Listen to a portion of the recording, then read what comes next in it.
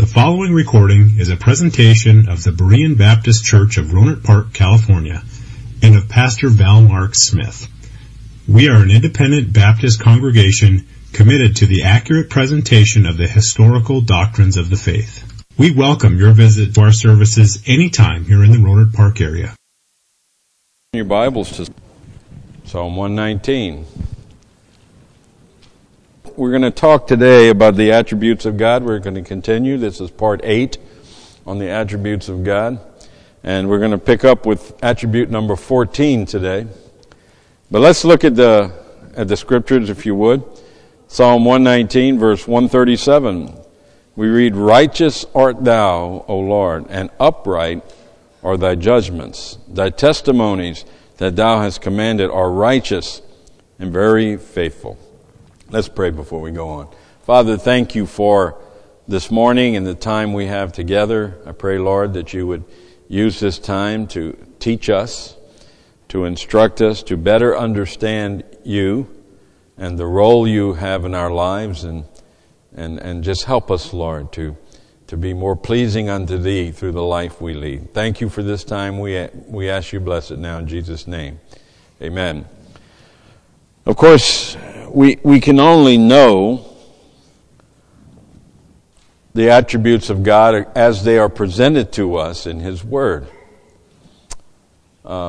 We can learn people. I raised 3 children. My wife and I, we raised 3 children, and I know those children. I know them well. I know them better than they know themselves.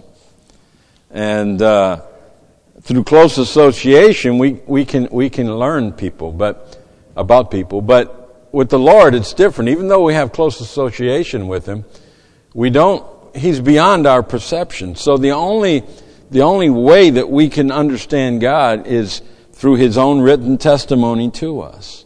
This is the only way. So many people make so many presumptions concerning the nature and the attribute of God, and yet they don't apply those opinions. They don't measure them by the true standard given to us by God Himself. So a study of the Word of God will reveal to us the truth of God and the truth about God. Now this morning I'm going to start, as I said, with attribute number 14, and that is God is righteous and just. And we just read in Psalm 119 and verse 137, "Righteous art thou, O Lord, and upright are thy judgments." So God is righteous and He's just in everything that He does. Righteousness can be defined as moral equity, and justice is the illustration or the application of this moral equity. In righteousness, God reveals His love for holiness. But in justice, God reveals His hatred for sin. So by God's application of righteousness, He shows His holiness.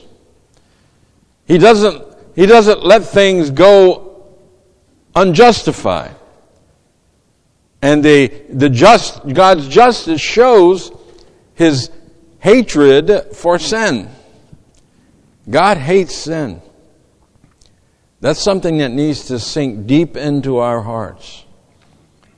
He hates sin. So when we so flippantly do things in our lives that we know are wrong, what we're doing is flaunting our own behavior in the face of God. We're inviting the justice of God. Yet we do it all the time.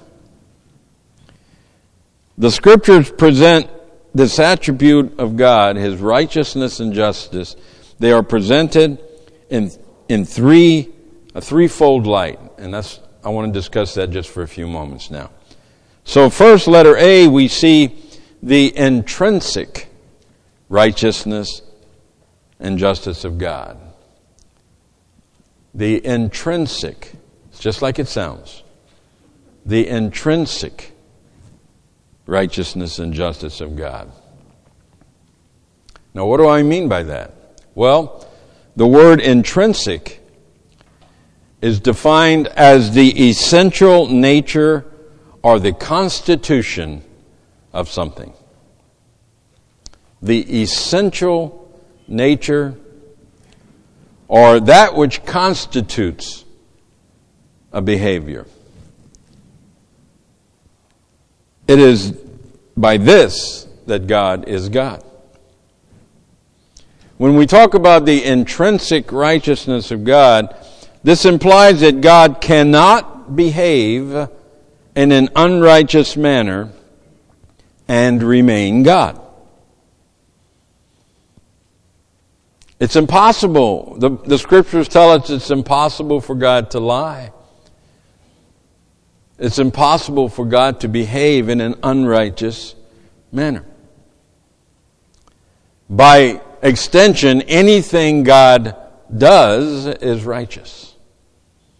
Any action God takes is justified because He is God. And His nature, His essential nature dictates that He will always do that which is righteous and fair. Therefore, anything God does must be righteous. Must be righteous in its nature, for God cannot behave in an unrighteous manner. Even those things we would not understand to be righteous.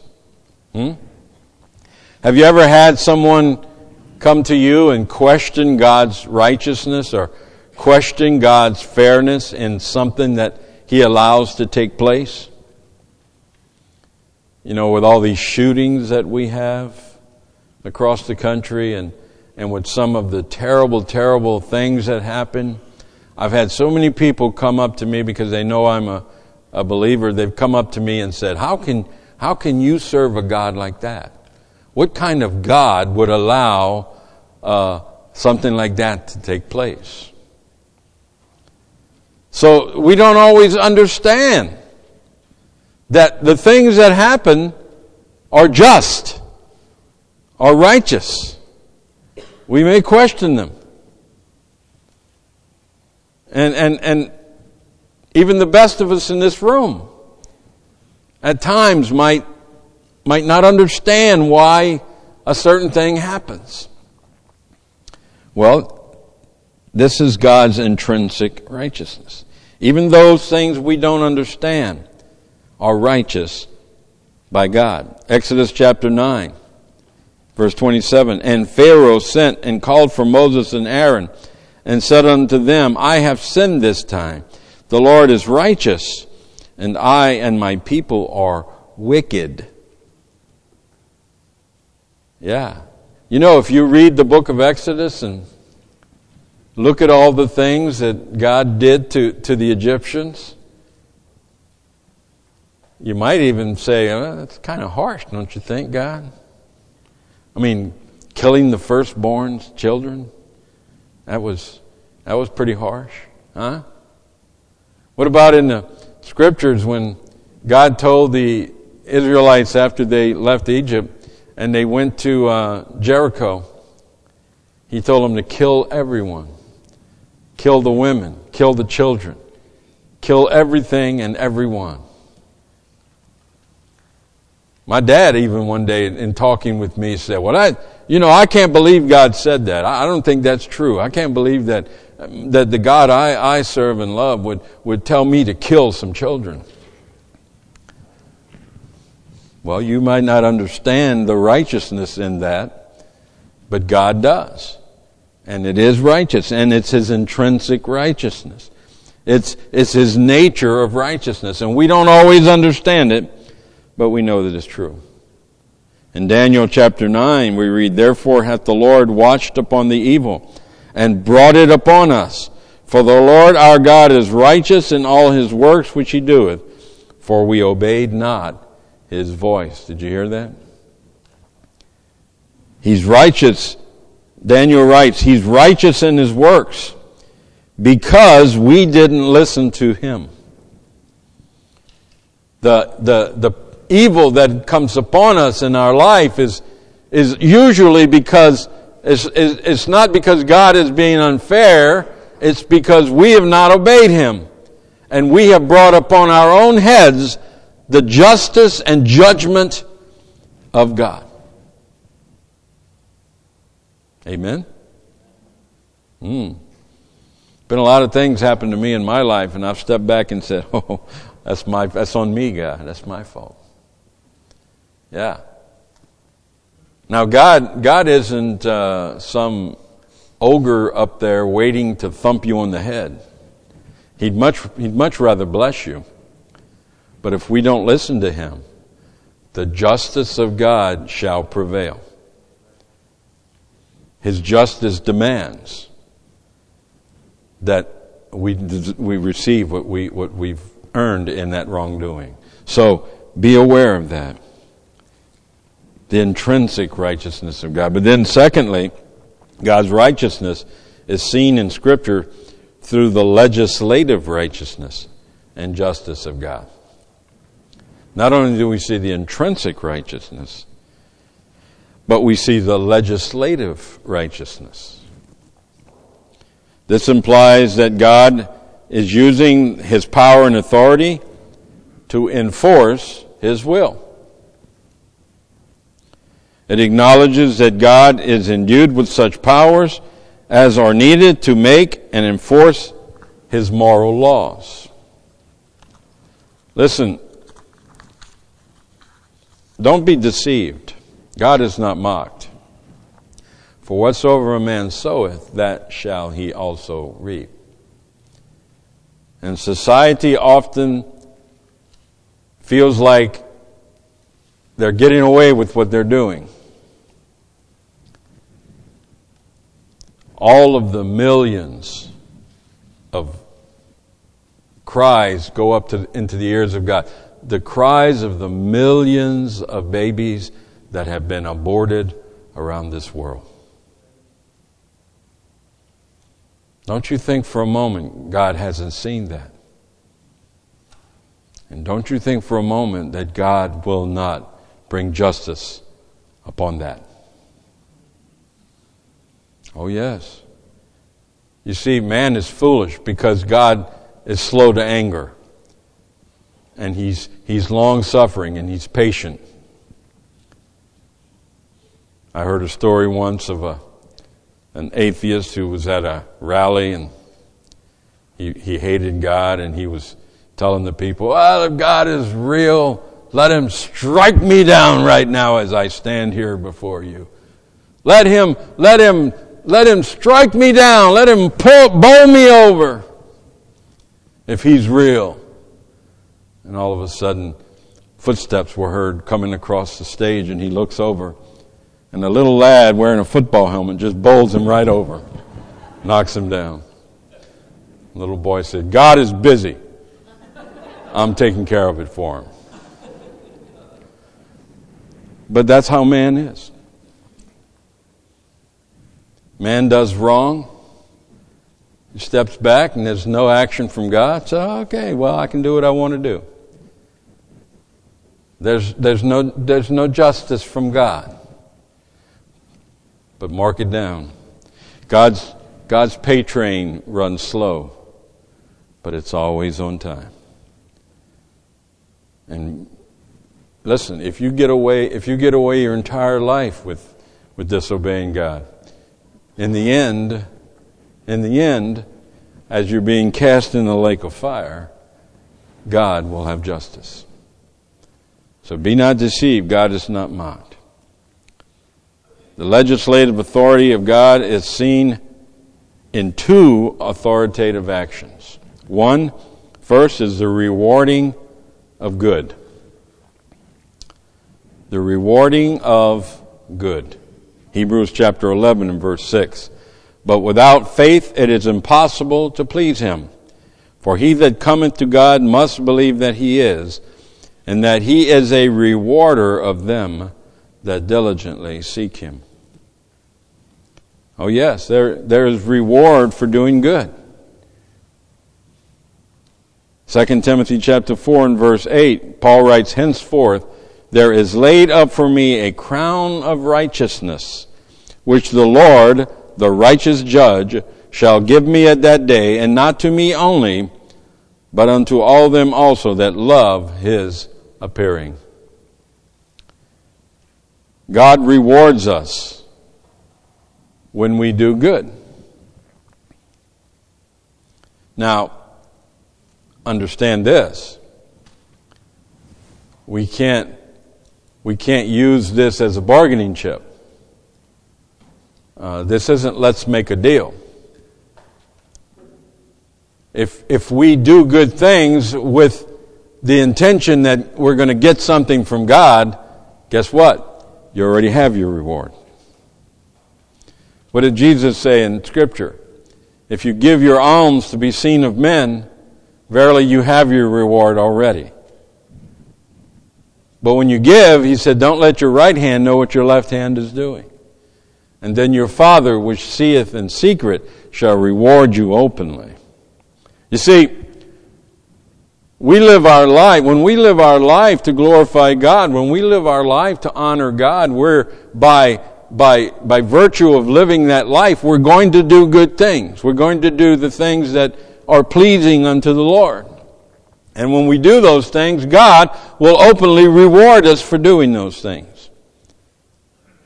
So the legislative justice and righteousness of God is seen by his rewarding of the good, but then also it's seen by his recompensing the evil. 2 Timothy chapter 4 and verse 14, Alexander the coppersmith did me much evil. The Lord reward him according to his works. That's right. The Lord, there's a consequence for all of our actions. When I taught high school right in that corner room right there for 17 years. I used to tell my students all the time, there are consequences for all of our actions. All day long, every day, we're going to make decisions. And those decisions carry with them consequences. The consequences might be good, but the consequences might also not be good. We were at retreat one year. We used to go to Mount Gilead for a week-long retreat with the teenagers, and one year Mr. Andrews was with me, and I made this chart. I don't know if any of you, several of you were students at that time. I think you might remember this. I made this chart. It looked like a giant spider web, and it started down here with decision number 1, and from decision number 1 came 2 more decisions, and from those 2 decisions came 2 decisions each, and then from those 4 decisions came 2 decisions for each one, and before too long, we had hundreds of thousands of decisions that started with 1 decision.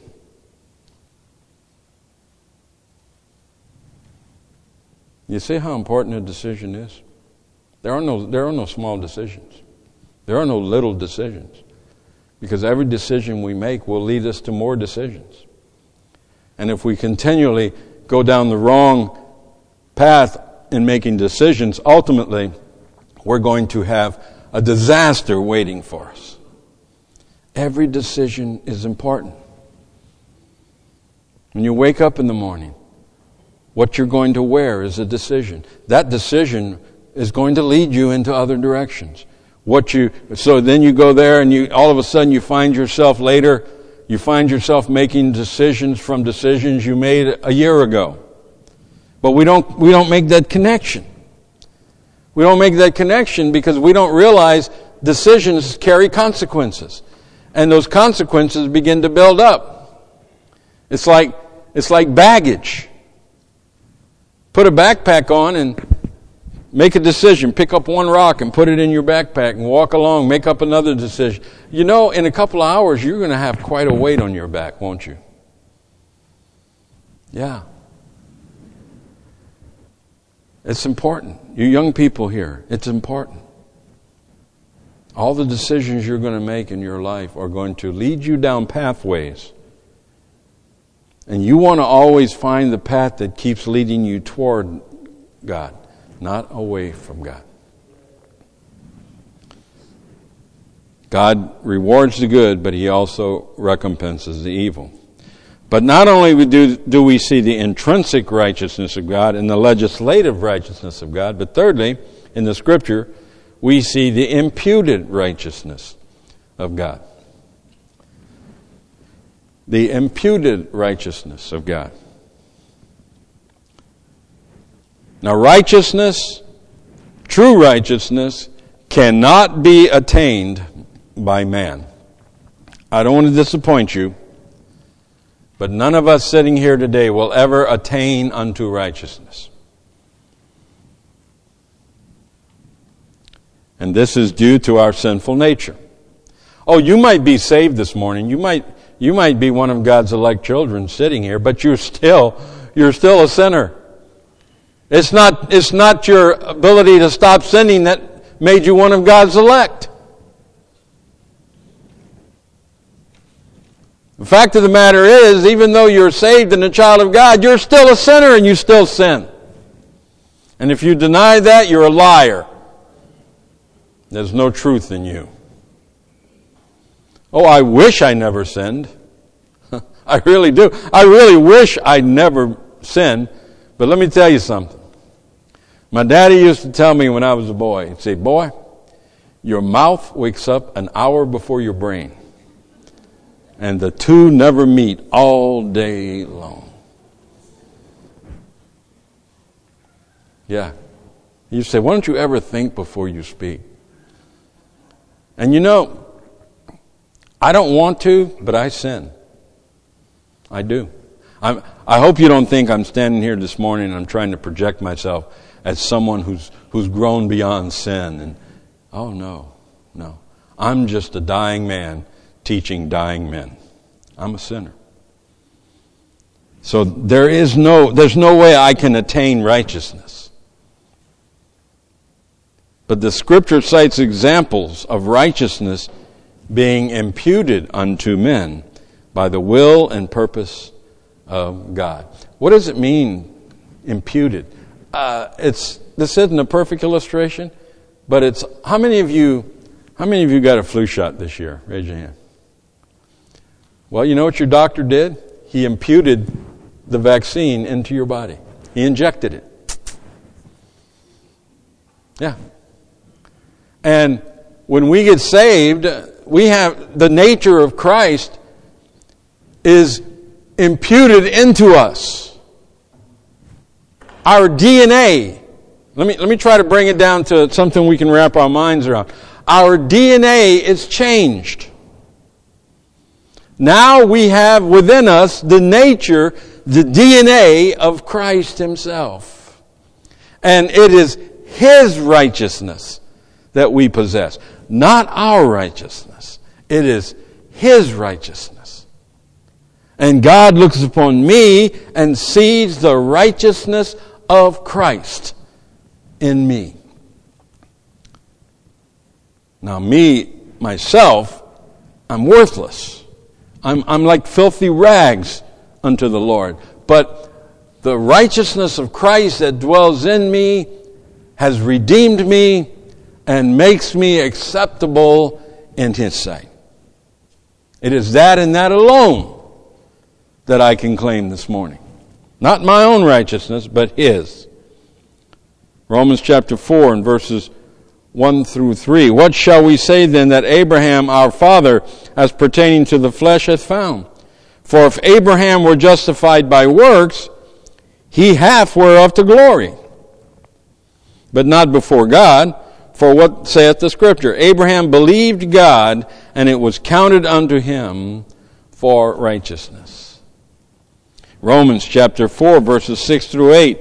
we read, even as David also describeth the blessedness of the man unto whom God imputeth righteousness without works, saying, blessed are they whose iniquities are forgiven and whose sins are covered. Blessed is the man to whom the Lord will not impute sin.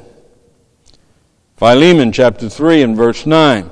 And be found in him, not having mine own righteousness, which is of the law, but that which is through the faith of Christ, the righteousness which is of God by faith. Yes, God has imputed righteousness to me. He has credited me with the righteousness of Christ. A righteousness which does not come from my works. It is a righteousness which is given to us through the finished work of Christ on Calvary. It is a gift of God. A gift which cannot be purchased at any price. It is not mine to earn. Rather, it is God's to give to whomsoever He will. So we see this morning that righteous nature of Christ, that attribute of righteousness and justice. It's an intrinsic attribute. It is an attribute that He alone possesses, for He alone is God. It is an imputed righteousness. It is His righteousness that makes us acceptable in the Beloved. But then, this morning, with the last few minutes, I want to look at attribute number 15, and that is that God is true. He is true. God is the ultimate and the only source of truth in the universe. He is the only standard of truth. This is why the Bible describes Him as the God that cannot lie. In Titus chapter 1, verses 1 and 2, we read, Paul, a servant of God and an apostle of Jesus Christ, according to the faith of God's elect and the acknowledging of the truth which is after godliness, in hope of eternal life, which God that cannot lie promised before the world began. The Scripture concludes that it is utterly impossible for God to lie.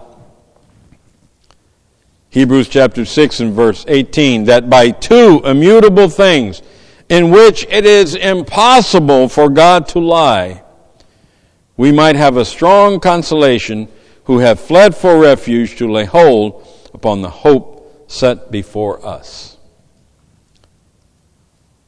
This may be taken a step further and stated that God not only cannot lie, but He has no need to lie.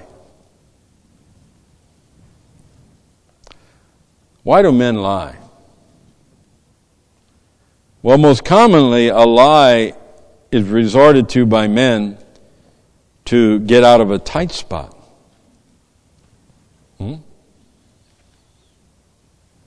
Kids, little kids.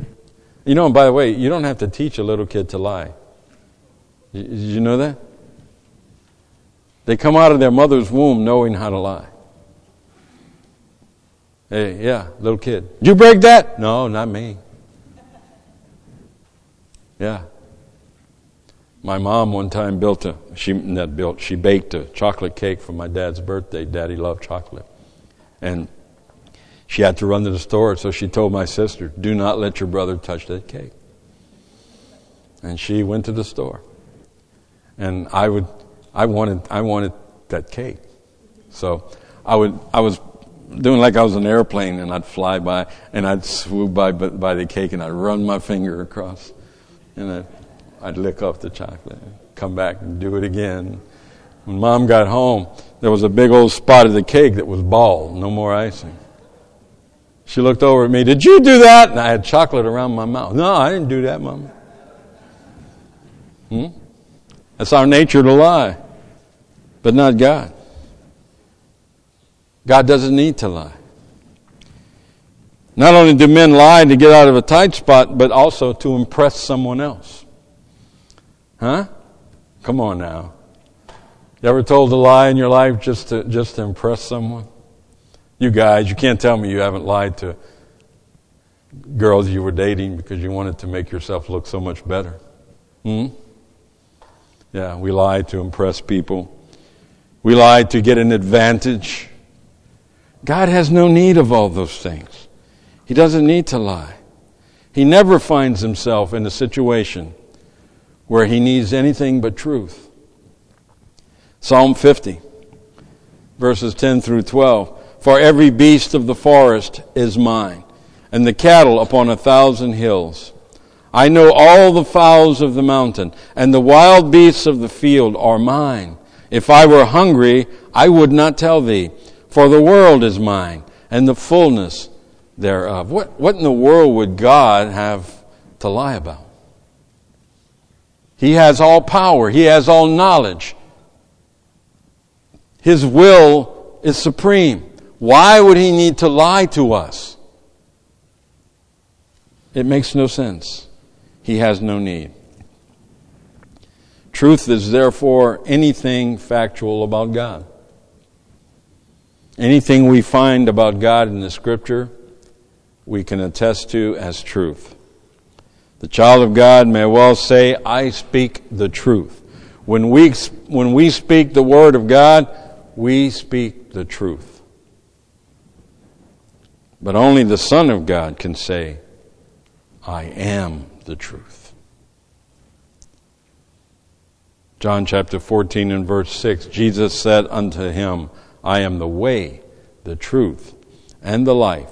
No man cometh unto the Father, but by me. Now, you know, that's not a verse you see written across billboards very often. Because men don't want to believe that. They don't want to believe that Jesus is the truth. They don't want to believe that he is the only way. They want to believe that their efforts are good enough. You know, before I got saved, if you'd asked me what does it take to get to heaven, I'd have told you this. When you die, you're going to stand before God and he's going to have a scale. He's going to weigh your good works against your bad. Whichever side tips the scale wins. That's what I believed. That's because I was stupid. Oh, I'm sorry. I shouldn't. I was ignorant. God is truth. Jesus is truth. He is the only way. He is the true way. Not Allah, not Buddha, not Mohammed. Jesus and Jesus alone is the truth.